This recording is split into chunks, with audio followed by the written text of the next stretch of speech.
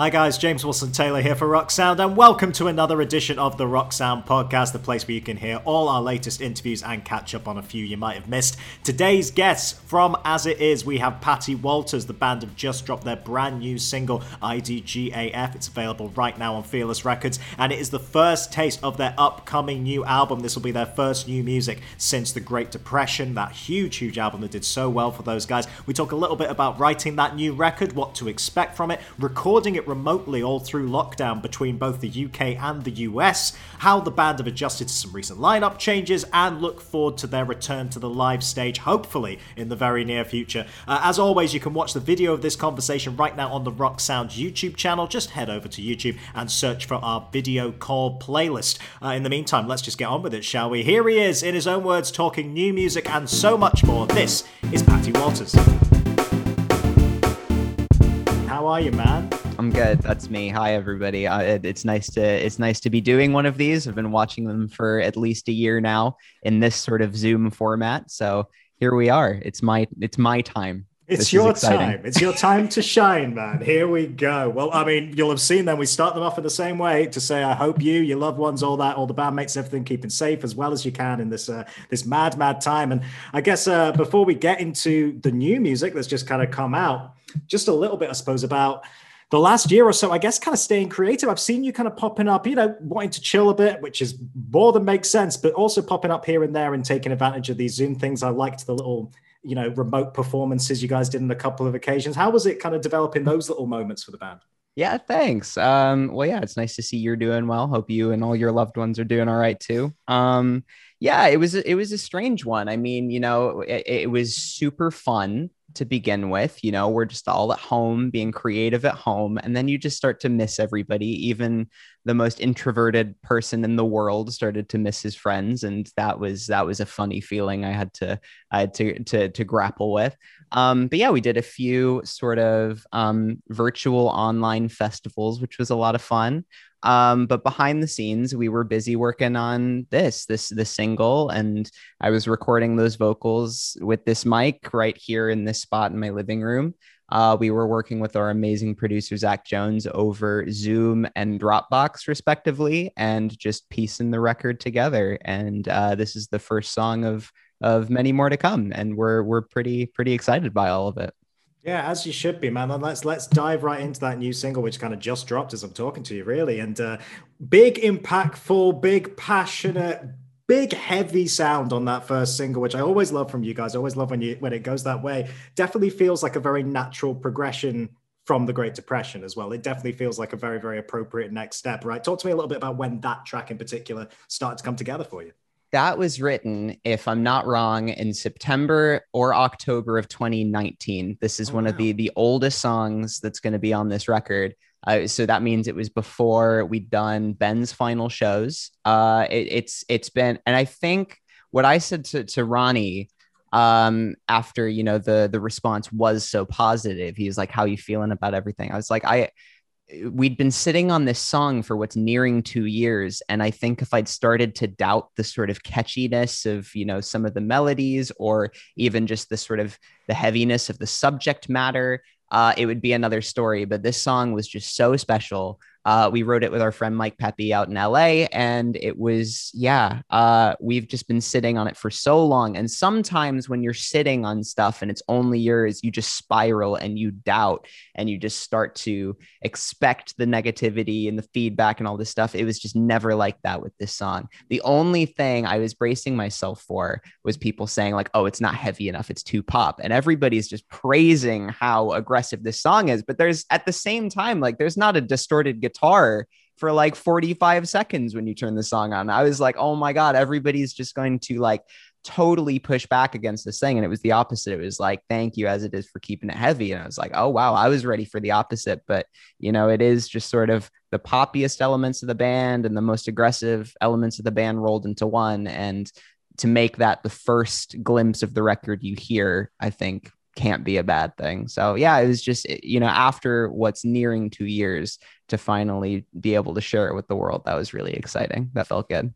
That's so interesting that it was one of the first ones as well, because, like you say, it does kind of wrap up the heavier elements and the popular elements, and it's very cathartic as well after this year. My God, to Yeah, have lyrics like that to shout about. right. But do you feel like with it being developed back in 2019, was this really the starting point for what the record's become? I guess how indicative is this of what is to come from you guys in terms of more new music then? It's funny. I think, when we released The Wounded World first from the Great Depression, and it was one of the very last songs to be written. And I think the reason it felt like the perfect sort of song to introduce everybody to this new era and all these new changes is because we'd had the entire record written and we said, okay, this is every element of this record in one song, and this is what we're saying, and this is how it sounds. I think it's the exact opposite with I Don't Give a Fuck, where this was the first song that was written. It is different, but it's still the same band. Let's write a whole bunch of songs that don't sound exactly like this, but just keep this like the sentiment and the core of this song intact, because something about this is very special. Man, that's really, really interesting. So then I guess before we get into what might be coming soon, or how much you can tell me about it anyway, I guess when you're working on new music, you're always going to reflect a little bit. And we've talked a lot over the Great Depression campaign about how successful it was. And it was a real transitional period for you guys, trying some new stuff very successfully, in my view. But when you're going into a new record cycle like this, did you have certain aims? Did you have certain things from that record you wanted to build on or react against? How did what you achieved there play into what we're going to hear now? Yeah, that's interesting. Well, thank you for the praise as well. I mean, I think it's difficult because the Great Depression was such a sort of sentimental record. It meant so much to not only As It Is fans, but to us. And we really pushed ourselves, taking the concepts and the sounds and the performances as far as we had ever taken something like that. So it's a little daunting when you start writing new music and conceptualizing a new record. But I think that was why it was important to, this is still an As It Is record, but it's not a concept record in the same way that the Great Depression is, but it's more similar to Never Happy and Okay, where there thematically, absolutely, there's a concept. And since day one, it's been, the same concept that has always resonated with us as sort of lyricists and musicians. And it's just really struggling to make sense of the world around you and the world that's sort of up here. So I think it was equal parts, just sort of, taking things in the logical next step from what was such a sentimental record as the Great Depression, but also just sort of returning to the roots of the band, just sort of like, why do we do this? Why do we talk about these themes? Why are we still writing about these themes? It's 3 records deep. We should be okay up here, but we're still not. And it's more important than ever for me personally to sort of get the lyrics and the thoughts out of here and onto sort of pencil and paper and into these songs. That's still one of the things that sort of keeps me here on this earth, I believe. Absolutely, man. Well, I think those themes are more prevalent than ever this year, aren't they? With a wider audience as well. I think even the last record, I think, probably took on a lot of different meanings for people and a source of comfort as well, which is very, very nice. Of course, well. yeah. In terms of the new music, then, like you said, working a lot on the single, at least over Zoom, a lot of Dropbox things. Was that the general writing setup over the last year? And how have you found that more remote way of working this time? I've personally loved it for the most part.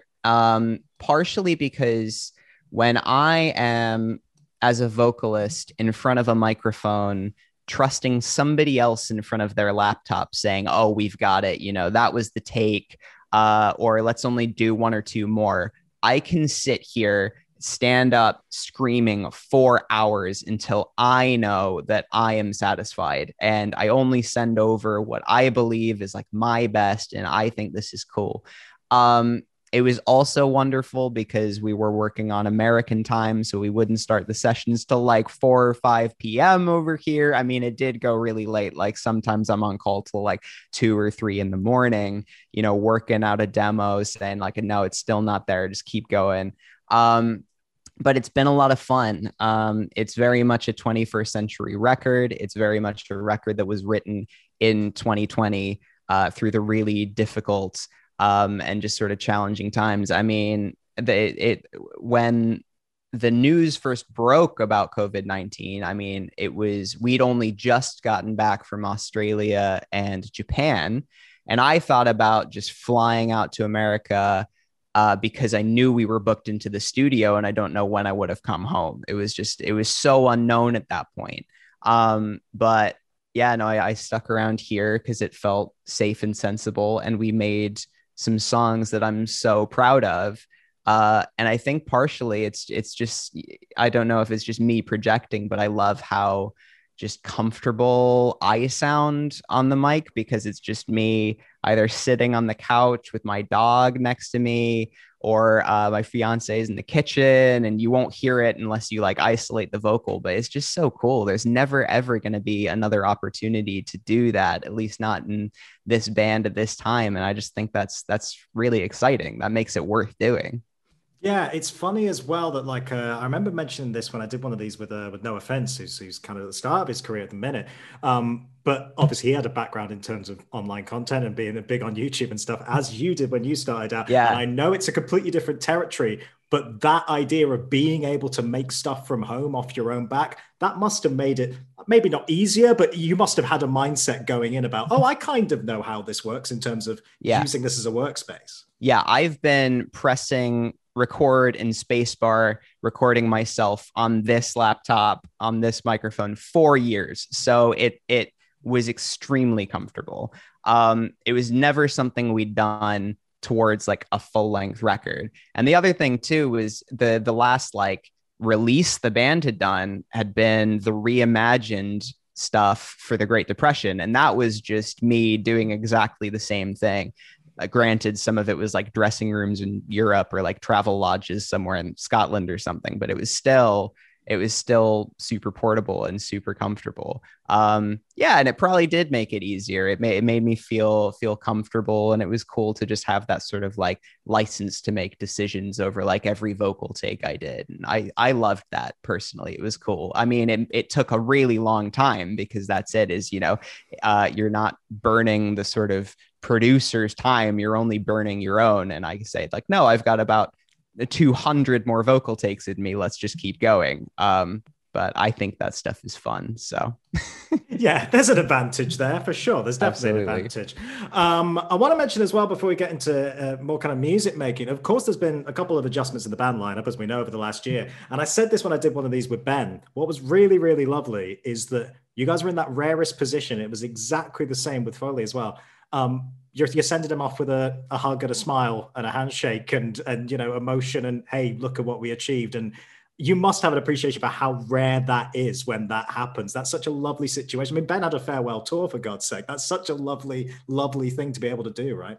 Absolutely. Yeah, no, I'm so psyched for him. I mean, I watched the interview you did with him. I've listened to everything he's put out, and I just sent him all these nice texts. Man, it's just so cool that he's doing something that is truly his and nobody is involved except him. And because he contributed so many lyrics, and often because I'm singing most of them, I get a lot of praise, and sometimes it's warranted, sometimes it isn't. I'm just so psyched he can finally just do like something that is only his and all the praise is only his. But yeah, it is strange to watch people come and go, but it's so amicable. Saying goodbye to Foley was really difficult. And in a sense, it doesn't feel entirely real yet because we haven't done any sort of shows or made too many plans, but all that matters is everybody's happy. And it's just so cool to see your best friends happy. But I mean, yeah, you miss them loads, but it's what we've all got to do.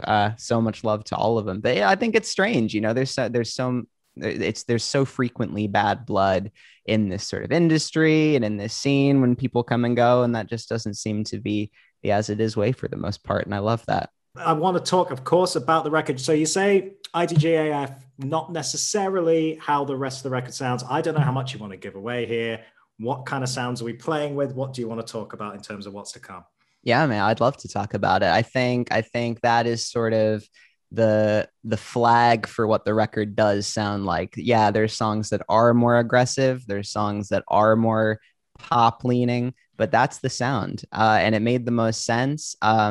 And I think it makes sense to talk about. We had Ronnie in the studio recording The Great Depression with us, but this is the first time he's contributing musical ideas and lyrics to the extent that he is. And with me being as introverted as I am, he's the one sort of communicating, keeping these friendships with these songwriters and these producers. And he is so involved in ways that I am just absolutely not. And he has been like invaluable in that process. But it's so cool bringing in one of your best friends, one of your brothers, and just getting him involved in something we've been doing for such a long time. But just keeping it fresh and just embracing new sounds and new sort of lyrical directions. But it's exciting that people still think and feel like this is just who As It Is has always been, because that's certainly how I feel, but I just didn't know how that was going to go. So that was extremely nice to see. Yeah, I'm sure lots more to come. And again, I don't know how much we're allowed to say, but when do you think fans might get more of a taste of where As It Is going next? It'll be later this year. Absolutely. I would love if we could release at least one more song before the end of the summer. So that would be my hope. And we know what song that's going to be. I don't know if that'll have a music video or not, but we're scheming up some cool stuff all the time. So it won't be too long before people have heard another little something off the record for sure. Can we tease the vibe of what that song might be without giving away any titles or anything? What's the vibe? Let me see. Let me think about this. How can I communicate this? This one is, oh, damn. I don't know. It's, what can I say about this song? It's the impossible question, isn't it? Give it away without giving it away, Patty. You know what? You know what's a really good release of ours to compare it to is when we put together Soap 2020 that we released last year. As part of the virtual festivals and stuff. I think that was directly inspired by what comes next. So if you liked that, more of that is coming soon. That's what I think. That's a very good way of teasing it. I like that a lot. That's Thank you. Very good. I want to talk live plans. Obviously, they are what they are at the minute. We're still not quite out of the woods yet, but we're looking hopeful. Shows seem to be on the horizon. I would imagine when you've got a load of new songs in your pocket like this, you must be not only desperate to get out there and play them on stage, but surely the ideas are ticking about what this next tour may start to look like when it happens. Yeah, absolutely. It's funny because I haven't felt like this in a while. It's sort of reminiscent of when you're sort of 12 years old and you're listening to your favorite record on CD or cassette or whatever, and you're just sort of imagining you're up there on this stage, because performing it feels that far away right now, where I'm like, I don't know the first time we're going to perform these songs. The record might be out the first time we perform these songs. It is just so strange and impossible to predict right now.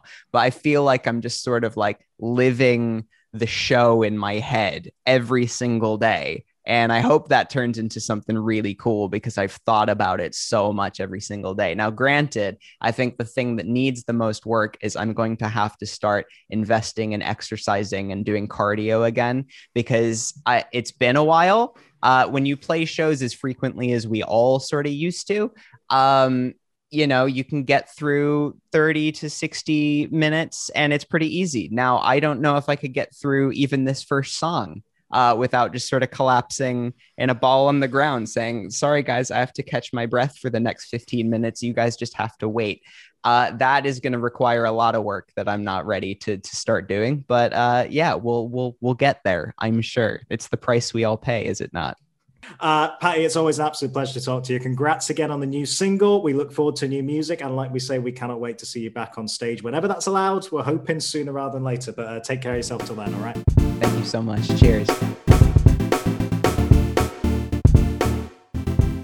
Thanks again to Patty for chatting to us. Like I say, IDGAF is available right now, and you can watch the video of that conversation over on the Rock Sound YouTube channel. Make sure you hit subscribe now to the Rock Sound podcast. We're available on Spotify, Apple, Amazon Music, SoundCloud, you know the drill, all the places where you get your podcasts. We'll be back very soon with a brand new episode and a new interview. Until then, I've been James Wilson Taylor, and thank you for listening to the Rock Sound podcast.